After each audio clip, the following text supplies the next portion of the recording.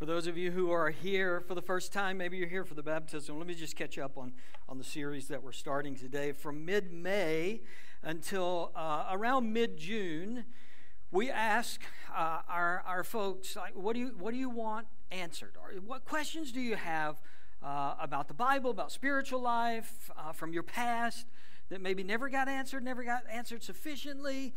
And so for about a month, we took questions through that link, and those of you who provided questions, you provided some wonderful questions. You provided some challenging questions. Some of them are a little difficult. I'm trying to keep this series from becoming the series that Ken makes everybody mad answering their questions series. I'm gonna try to keep from losing like 80% of our members through this series. But we're going to respond to those questions. Before I get to the questions, I'm going to give a couple of disclaimers because, of course, I am. If you go to our church, you would expect that. Here's the first disclaimer. This one should be obvious. This is a 3-week series. We always planned it to be a 3-week series. It's 3 Sundays. There is no way I can get to all of the questions in 3 weeks. Just not possible. The questions started kind of slow. They kind of trickled in, and then they picked up steam. And then we got a whole bunch, 1st of June, middle of June. We got a lot of questions. And because we have so many questions, and because I talk too much, I can't get to all of them. As a matter of fact, as they were coming in, I was kind of categorizing them, putting them under headings, and then finally I said, okay, I can only get to this many, and then I started answering those, and I didn't even get to all of those. So if your question doesn't get answered, I'm sorry. I tried. Maybe we'll come back, we'll do this again some other time, and I can get to more of those questions. Another disclaimer. None of the messages are going to be about just one question. So if you thought you had the greatest question that deserved a full 30, 40 minutes, sorry. I'm going to try to get to 3 or 4 questions every single week. This week, they're going to loosely fall under a topic. The next 2 weeks, they do not relate to one another at all. They are all over the map. And so this may have the feel more of kind of a classroom or a lecture, not me lecturing you, but more of a classroom than a sermon type of feel, because I'm just going to say, all right, we're going to answer this question, and then we're going to be done with that question. We're going to answer this next question. That's kind of the way it's going to go. Another disclaimer. With the exception of 2 people, everyone submitted their questions anonymously. You cowards. No, I'm just kidding. I'm just kidding. Look, we knew we had to give that option. If we were going to get more than 2 questions, we had to allow you to answer anonymously. There was one question that somebody submitted and attributed to a different person, but that's all been sorted out. All parties are aware of that question. We're not going to answer that question. But other than that, 2 people put their name to it, and that's fine. It's perfectly fine if you ask anonymously. But I need you to understand, if I answer your question and you ask it anonymously, I am not going after you with my answer because I don't know who you are. Right? If you perceive something to be passive-aggressive, I don't intend it to be that way.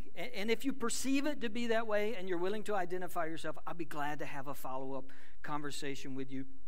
But here's what you need to know. I really don't know who asked the questions. Now, that's challenging for me because I have no context with some of these questions, and a little context would have been really nice with a couple of them. All right? I don't know where you're coming from. I don't know what your history is, what your past is. I don't even know your connection to our church, or if you go to our church. We put the link on our social media feed. Some of these questions could have come from people who don't even go to our church. I don't know. I really don't know. We don't have some sort of backdoor way for me to know who asked the question. We're not the FBI. We're not Facebook. We're not Siri. We're not listening in on you.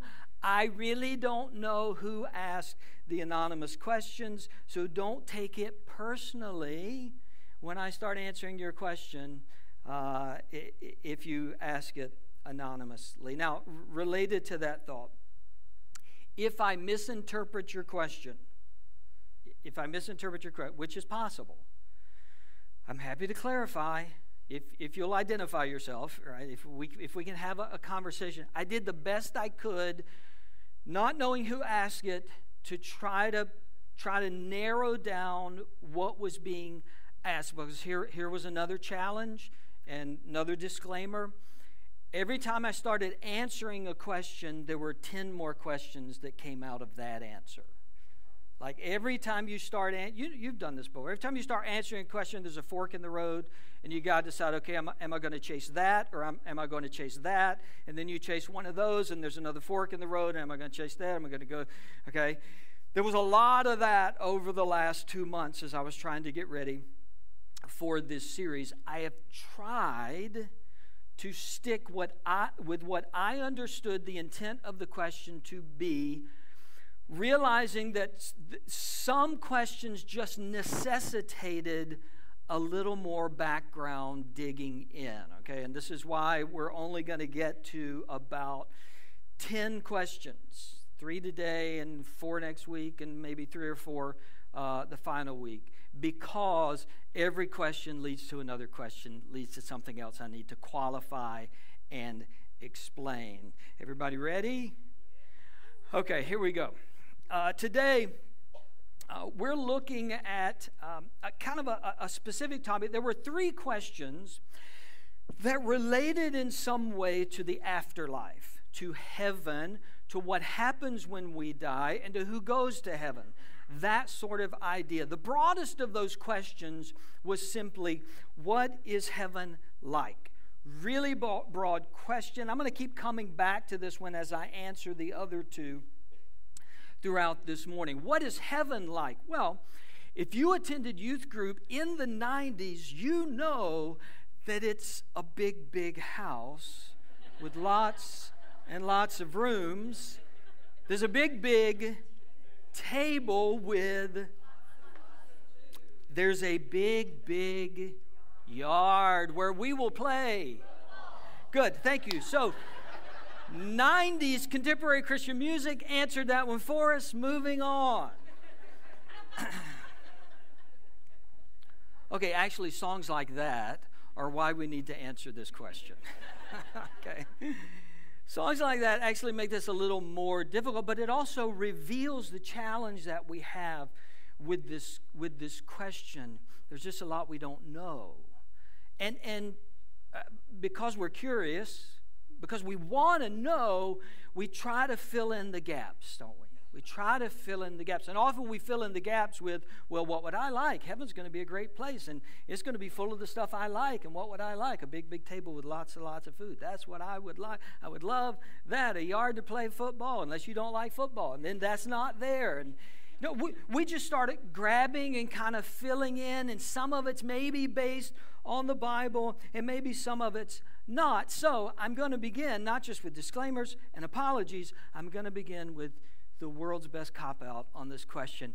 But John and Paul are the ones who allow me to kind of cop out on this question. This is John, 1 John, right near the end of the Bible, chapter 3. John writes, "See what great love the Father has lavished on us, that we should be called children of God, and that is what we are. The reason the world does not know us is that it did not know him." Now here's the sentence.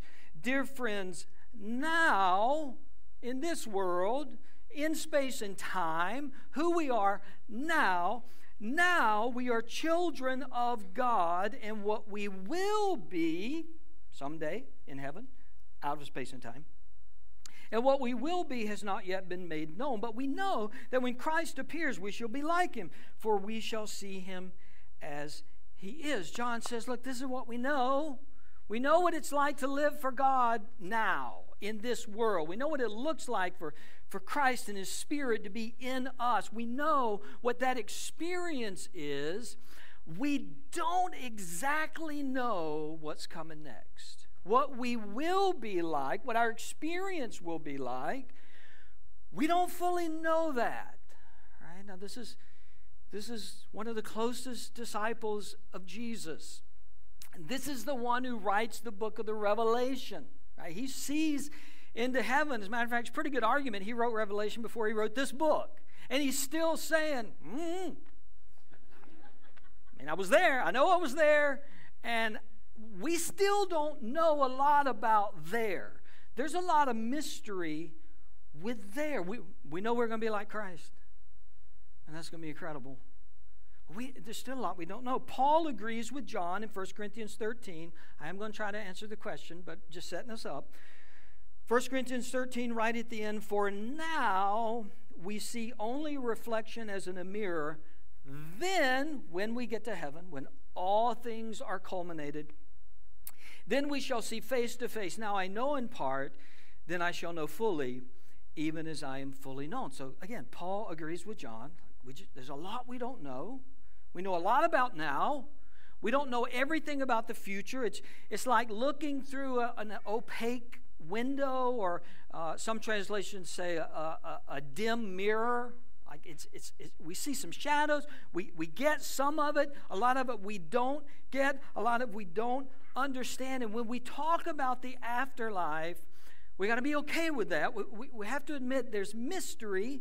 There's things we don't know. And it's fine to read the Bible, to talk to other Christians. It's fine to say, I think it's going to be like this, or my opinion is, or based on what I've read in the Bible, I think it's going to be like this, which is different from saying categorically it's going to be exactly like this. I know, because John and Paul say you don't know.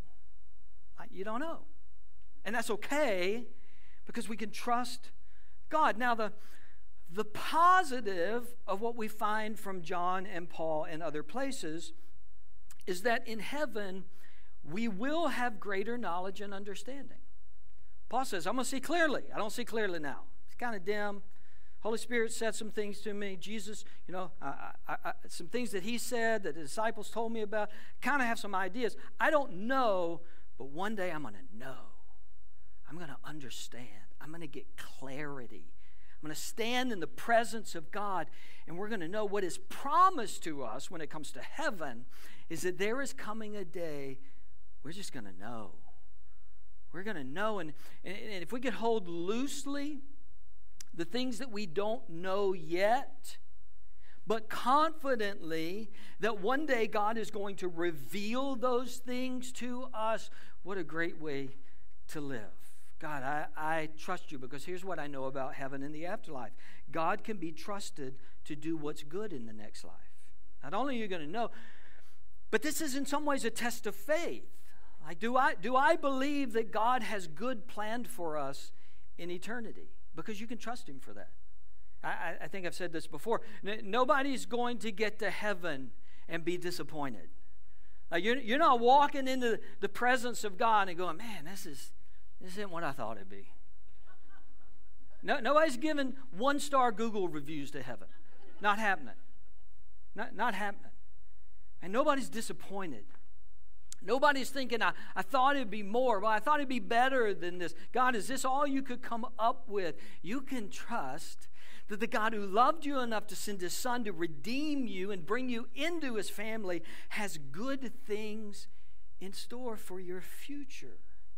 I think it will help to keep in mind what God is doing, like God's plan for us and for all things. Here's God's plan. God is determined to make right what has gone wrong in the world. This is God's plan and mission as we are getting closer to heaven.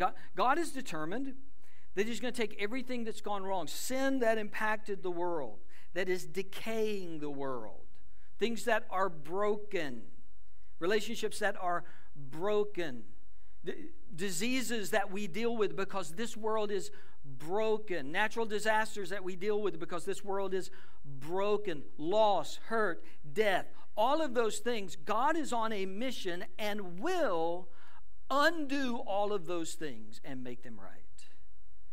Everything that's wrong is going to be rewound, it's going to be redone, it's going to be made right. God is in the process of doing that so that when we step into the next life, when we step into eternity, We are stepping into a place where all is right. All is the way it should be. All is the way it was intended to be. Paul says at one point that even creation is groaning. Right? He's sort of personifying the natural order, giving it this emotion, this longing to break out of this sin-corrupted world and be the way God intended all things to be. When we get to heaven, it will ultimately and finally be done. God will do away with what is wrong. God will do away with what is broken and will replace it with what is good and what is right. Now, that has impact on now.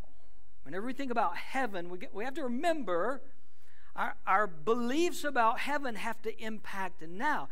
If God is in the process of renewing all things and redeeming all things and setting all things right, then when we come to faith in Christ, we join that process. Now, we don't wait till heaven.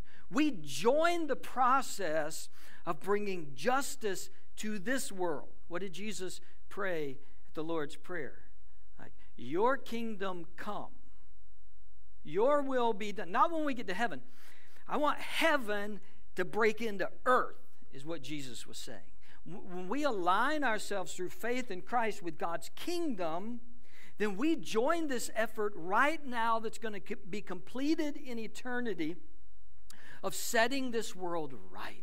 A place of justice, a place of peace, a place of hope, a place of love. We step into that process now that God is going to ultimately finish once and for all when we step into heaven. Now, press pause for just 1 second, get to a second question. Here's a question that was asked. When we die, is there a spirit life before the resurrection, or are we just asleep until the resurrection? When we die, that time between death and God making all things right, Christ returned, setting up his kingdom fully and finally, what happens to us? Do we not know we're dead? We're just kind of comatose. This is a very popular question. This question gets asked a lot. It's a great question. Let's kind of peel it back for just a second. One of the issues in answering this question is that we have to realize, not to get like Marvel multiverse on you, but we have to realize that we're really working in two dimensions when we talk about this life and the next life. This life, that God created us to exist in space and time, chronologically. We experience our life according to space and time, chronologically. Eternity is outside of space and time. So when we're talking about that moment when we step from space and time to not space and time, there's just a lot we don't know about that. Right? Dr. Strange hadn't solved all that for us just yet. Like, there's a lot we don't know about that transition, but we can answer some of it from Scripture. For example, think about the thief on the cross. Jesus is crucified between two thieves. One is mocking him, one defends him. And the one that's defending him turns to Jesus and said, "Remember me when you come into your kingdom." And some of you know what Jesus said. Jesus said, "Today, I tell you, today, you will be with me in paradise." He didn't say, "Look, you're going to sleep for, I don't know, like 5,000 years, and then you're going to wake up and we're going to be together again." He didn't say that. He didn't say, "You're going to go to this holding room and you're going to hang out there. There's going to be purgatory. You're going to be there for a while, and then, don't worry, you'll eventually get out of there." Jesus said, "Today, you're going to take your last breath on this cross, and the next breath you take is going to be with me in heaven. No in between. No, one day I'm going to get there. No press pause." Paul gives another example. Paul loves mixing up metaphors and kind of running like 4 different ways all at the same time. It can be hard to follow. He does that a little bit here in 2 Corinthians 5. Paul says, "We are confident, I say, and would prefer to be away from the body and at home with the Lord." Sort of the metaphor he's been building is, in this life, we're at home in our body. Our home is in our bodies, which he calls a tent because it's temporary. We are at home in our bodies right now. One day we're going to be at home in the presence of God. We would rather be away from this body, and guess what happens when we're away from this body? We're immediately with the Lord. We're immediately in our home in the next life. Again, no sleep, no coma, no hanging out. Uses a familiar language in Philippians chapter 1. Paul's in prison, and it's kind of 50-50 whether he's going to make it out. Paul writes, "For to me to live is Christ, and to die is gain. If I'm to go on living in the body, this will mean fruitful labor for me. Yet what shall I choose? I do not know. I am torn between the two. I desire to depart and be with Christ, which is better by far. But it's more necessary for you that I remain in the body." Right? This imprisonment is going to end in one of two ways. He's going to be set free, and he's going to be at home in his body on the earth, or he's going to be executed, at which point he will be at home with Christ. And Paul says, I'd rather get out of this body and go be with Christ. Paul never says, there's three options. I could stay here, I could go be with Jesus, or I could just go to sleep for a while. Doesn't say that. There's no soul sleep. There's no in-between time. We leave this life if we know Christ. We leave this life, we immediately step into the presence of Jesus. No soul sleep. Now, I hope there's naps in heaven because I'm a big nap fan. But there's no intermediate nap between this life and the next life. Paul said it. Others have said it. Jesus said it from the cross. You're either at home here on this earth, or if you're a believer, you are at home in the presence of Jesus. Well, what would that experience be like if you are at home with Jesus? If you are there, what will that be like? And it's difficult to describe physically, and here's why I say that. Apocalyptic literature, by its nature, including that in the Bible, is very symbolic. It's very metaphorical. Lots of similes and symbolism. And this is like that, and this is like that, and that's like that. And apocalyptic literature, whether it's about heaven or even what's written about the end times, it's hard to know, is this literal or is this symbolic? And I know that a lot of people say, I read the Bible literally. Okay, but not all the Bible was written literally, to be understood literally. Some of it's written to be understood symbolically. Some of it's written to be understood metaphorically. Revelation chapter 21, well-known passage, John gives descriptions of walls and golden streets, right? We're familiar with that. We write songs about that. Golden streets in heaven. Is that literal? Or is that John's way of saying, this place is so beautiful that the thing you treasure the most on earth, the thing that you think is the most beautiful, it's worthy of paving streets with up here.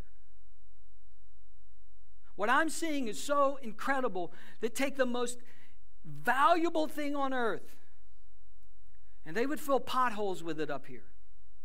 Because this place is so unbelievably beautiful. I'm fine with streets of gold when I get there. I'd be happy with that. But I'd be happy if it was more beautiful than that too. I'd be happy if John just ran out of words and ran out of ways to convey it. See, this is the struggle we deal with apocalyptic literature. Is this talking specifically, literally about something? Or is this just trying to say, you're not going to be disappointed here? You want to get here. Like, you want to live your life in such a way that you end up here because this place is absolutely incredible. So I don't want to talk about the physical nature as much as what we're going to experience. This is from that passage, Revelation 21. Then I saw a new heaven and a new earth. This is from Isaiah, right? He's quoting Isaiah. I saw a new heaven and a new earth. For the first heaven and the first earth had passed away, and there was no longer any sea. Even that is metaphorical, right? John is exiled on an island. What does sea represent to John? Sea represents being disconnected from everybody he loves and cares about. And John says, that ain't going to happen in heaven. Not going to happen. There is no longer any sea. I saw the holy city, the new Jerusalem, coming down out of heaven from God, prepared as a bride, beautifully dressed for her husband.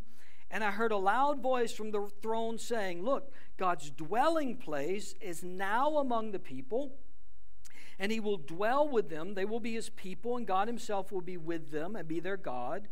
He will wipe every tear from their eyes. There will be no more death or mourning or crying or pain, for the old order of things has passed away. What will heaven be like?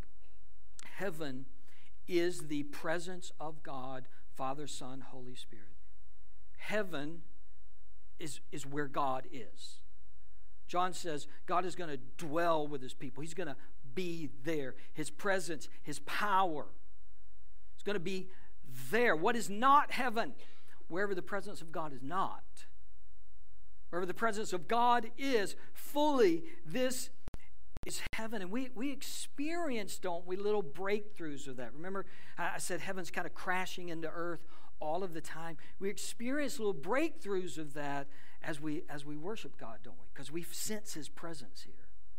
We sense him moving. We sense his power when we sing Jehovah, you're our banner. You're the one who fights our battles. You're our Redeemer. Like when we sing that sort of language, we're experiencing a little bit of what we're going to experience fully when we get to heaven, because we're going to experience the presence of God fully, completely, totally. Something else.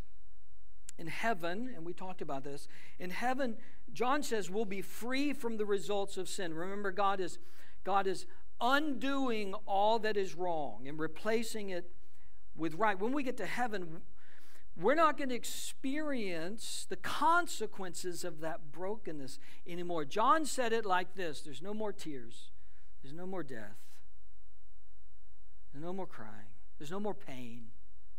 And he uses that phrase, the old order has been passed away. In this world, we feel all of that, don't we? Some of you feel it this morning. You feel brokenness, estrangement. Life isn't going the way you thought that it would go. There is hurt and brokenness, not just in your past, but crashing into your present right now. You know it's going to be in your future. And John so beautifully says you're going to step into heaven, all that's going to be gone.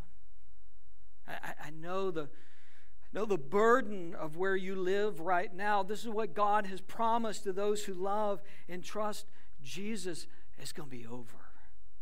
It's going to be over. This isn't Pollyanna pie in the sky hopes. This is what the Word of God has told us.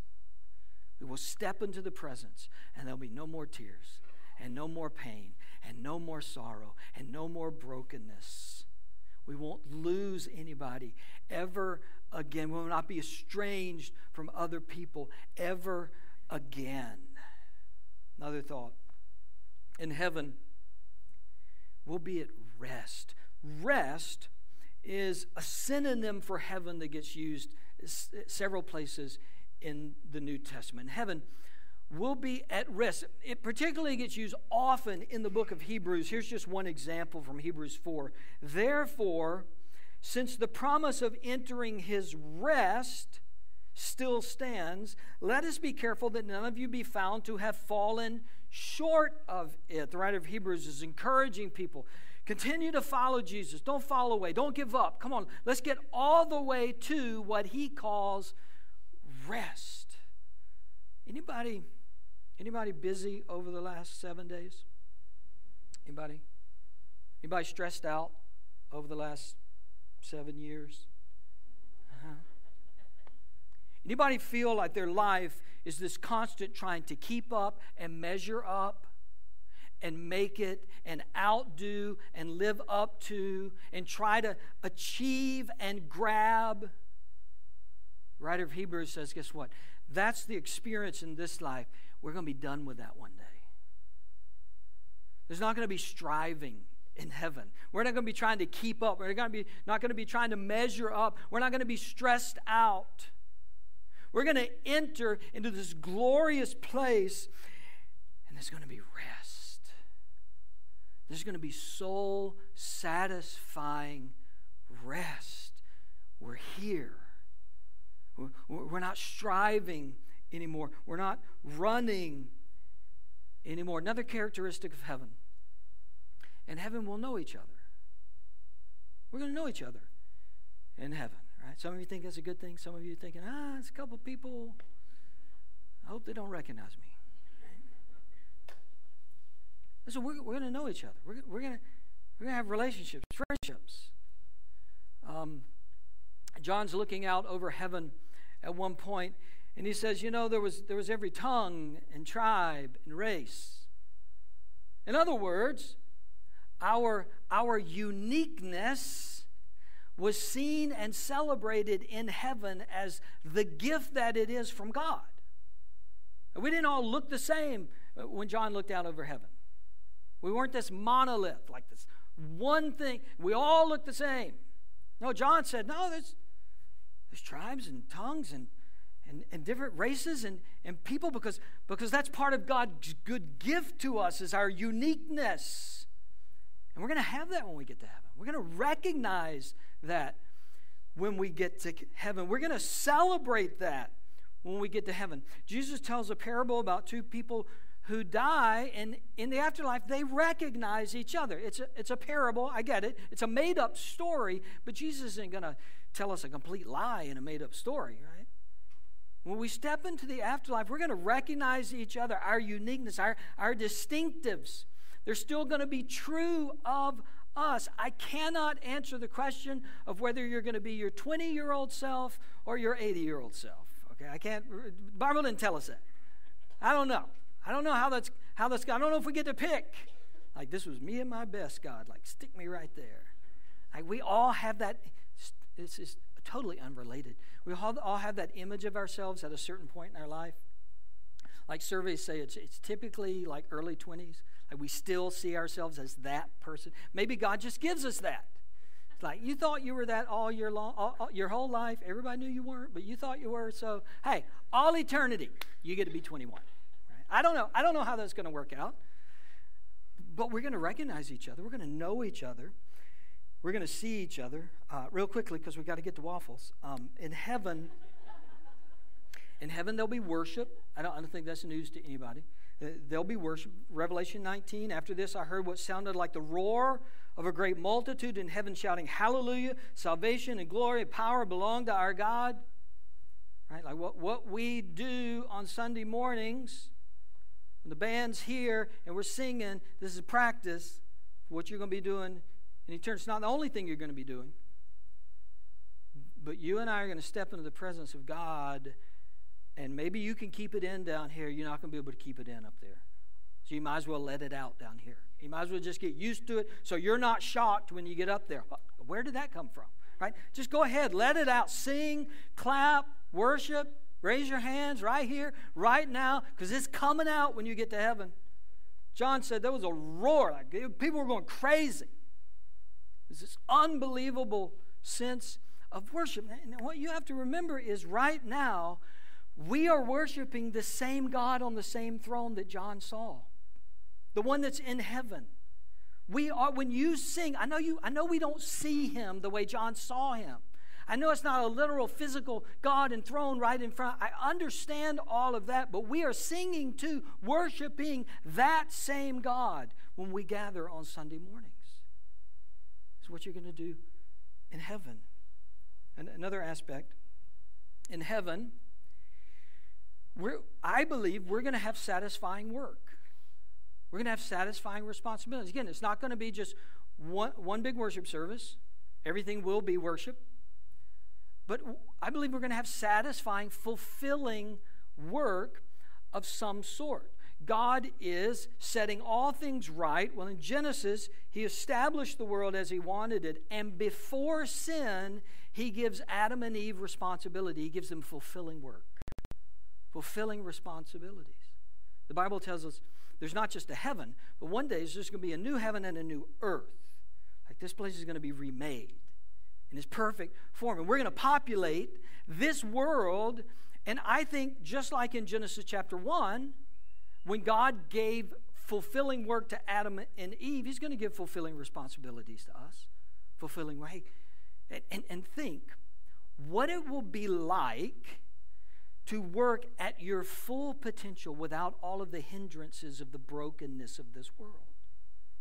To see your full capabilities, to be able to work and be rewarded fully for that work instead of the frustration that comes with work down here, right? You feel it. You feel it at your job. There's things that don't go right. There's things that don't work right. Computers crash and people are hard to deal with. One day God's going to hand us fulfilling, satisfying responsibilities, and we're not going to have that barrier of the brokenness of sin. We're just going to get to enjoy the full potential of how God has made us. I got to do this really quick, and that's not fair to whoever turned in this question, but I'm going to do it real quick anyway. I told you, see, I started writing, and I talked too much and had to cut out questions, and now I start talking, and I'm going to have to start cutting questions. You don't care. If heaven is such a wonderful place, how do you get there? Right, how do you get there? Here's the question that was asked. Great question. Great, insightful question. How does God feel about people of other faiths? We've all probably thought this at some point. How does God feel about people of other faiths? If one is a Buddhist, Muslim, etc., at the time of their death, does that mean they do not go to heaven? Or is there a level of God in every religion? Great question. We could take a whole message, we could take a whole series on that question. I got like 45 seconds. Let me take it in pieces. How does God feel about people of other faiths? He loves them with the same immense love that he feels for you. He loves every person who comes to life in this world is made in the image of God. Every Buddhist, every Hindu, every Muslim, every atheist. Created in the image of God, someone that God sent his son to die for, to redeem. How does he feel about them? He loves them.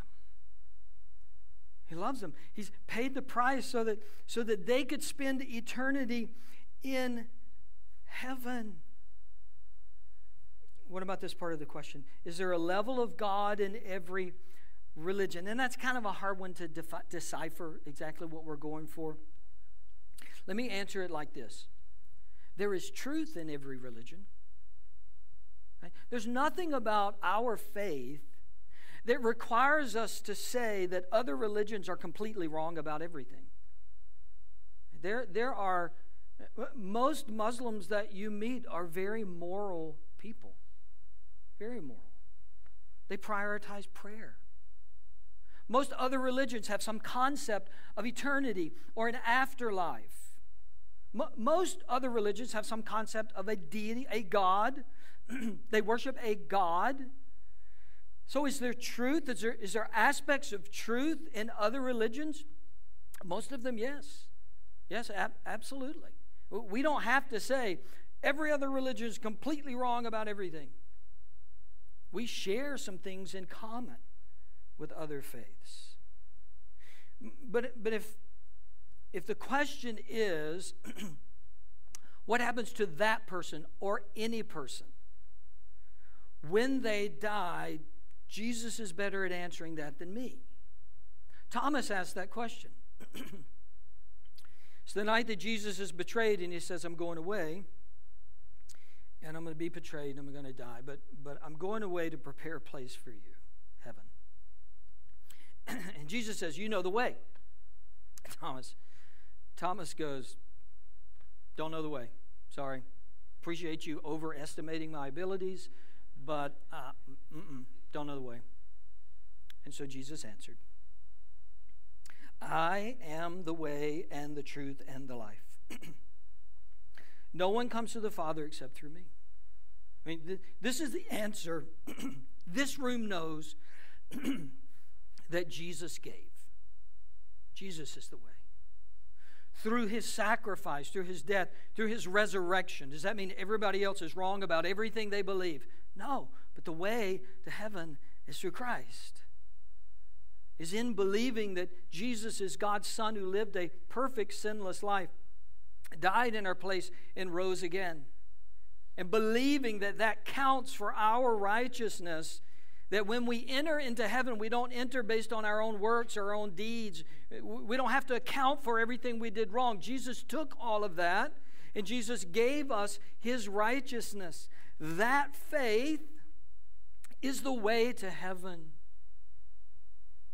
What does God do for the person who never hears that? I don't know, but you heard it. You heard it. You know it. You've heard it 100 times before. Jesus is the way, the truth, and the life. How does he feel about other people of other religions? He loves them. He desperately wants them to come to know faith, to come to know Christ. Which leads to two questions. Have you, sitting here this morning, have you surrendered your life over to Christ? He's the way. All of this awaits anyone who has put their faith in Christ. Have you done that? Have you committed your life to him? If not, just like these three demonstrated through baptism, do it today. Give your life to Christ today. Trust him by faith today. And second question, are you doing all that you can to see that others come to know him? To see that others come to faith? If you're concerned about people of other religions, have you shared your faith with them? Have you opened the door to relationship with them? Have you loved them in the way that Jesus would love them if he were here, so that maybe you get the opportunity to share with them what Christ means to you? Like who is there in your life? What neighbor, what family member that you aren't sure knows Jesus? Are you praying for them? Are you praying for them? Listen, heaven is going to be beyond our imagination, but it's not just a place to study and talk about. It's a place you need to go. It's a place you need to make sure you are headed towards when you leave this world. Let you bow your heads and close your eyes, and the band's going to come back and they're going to lead us in a worship song.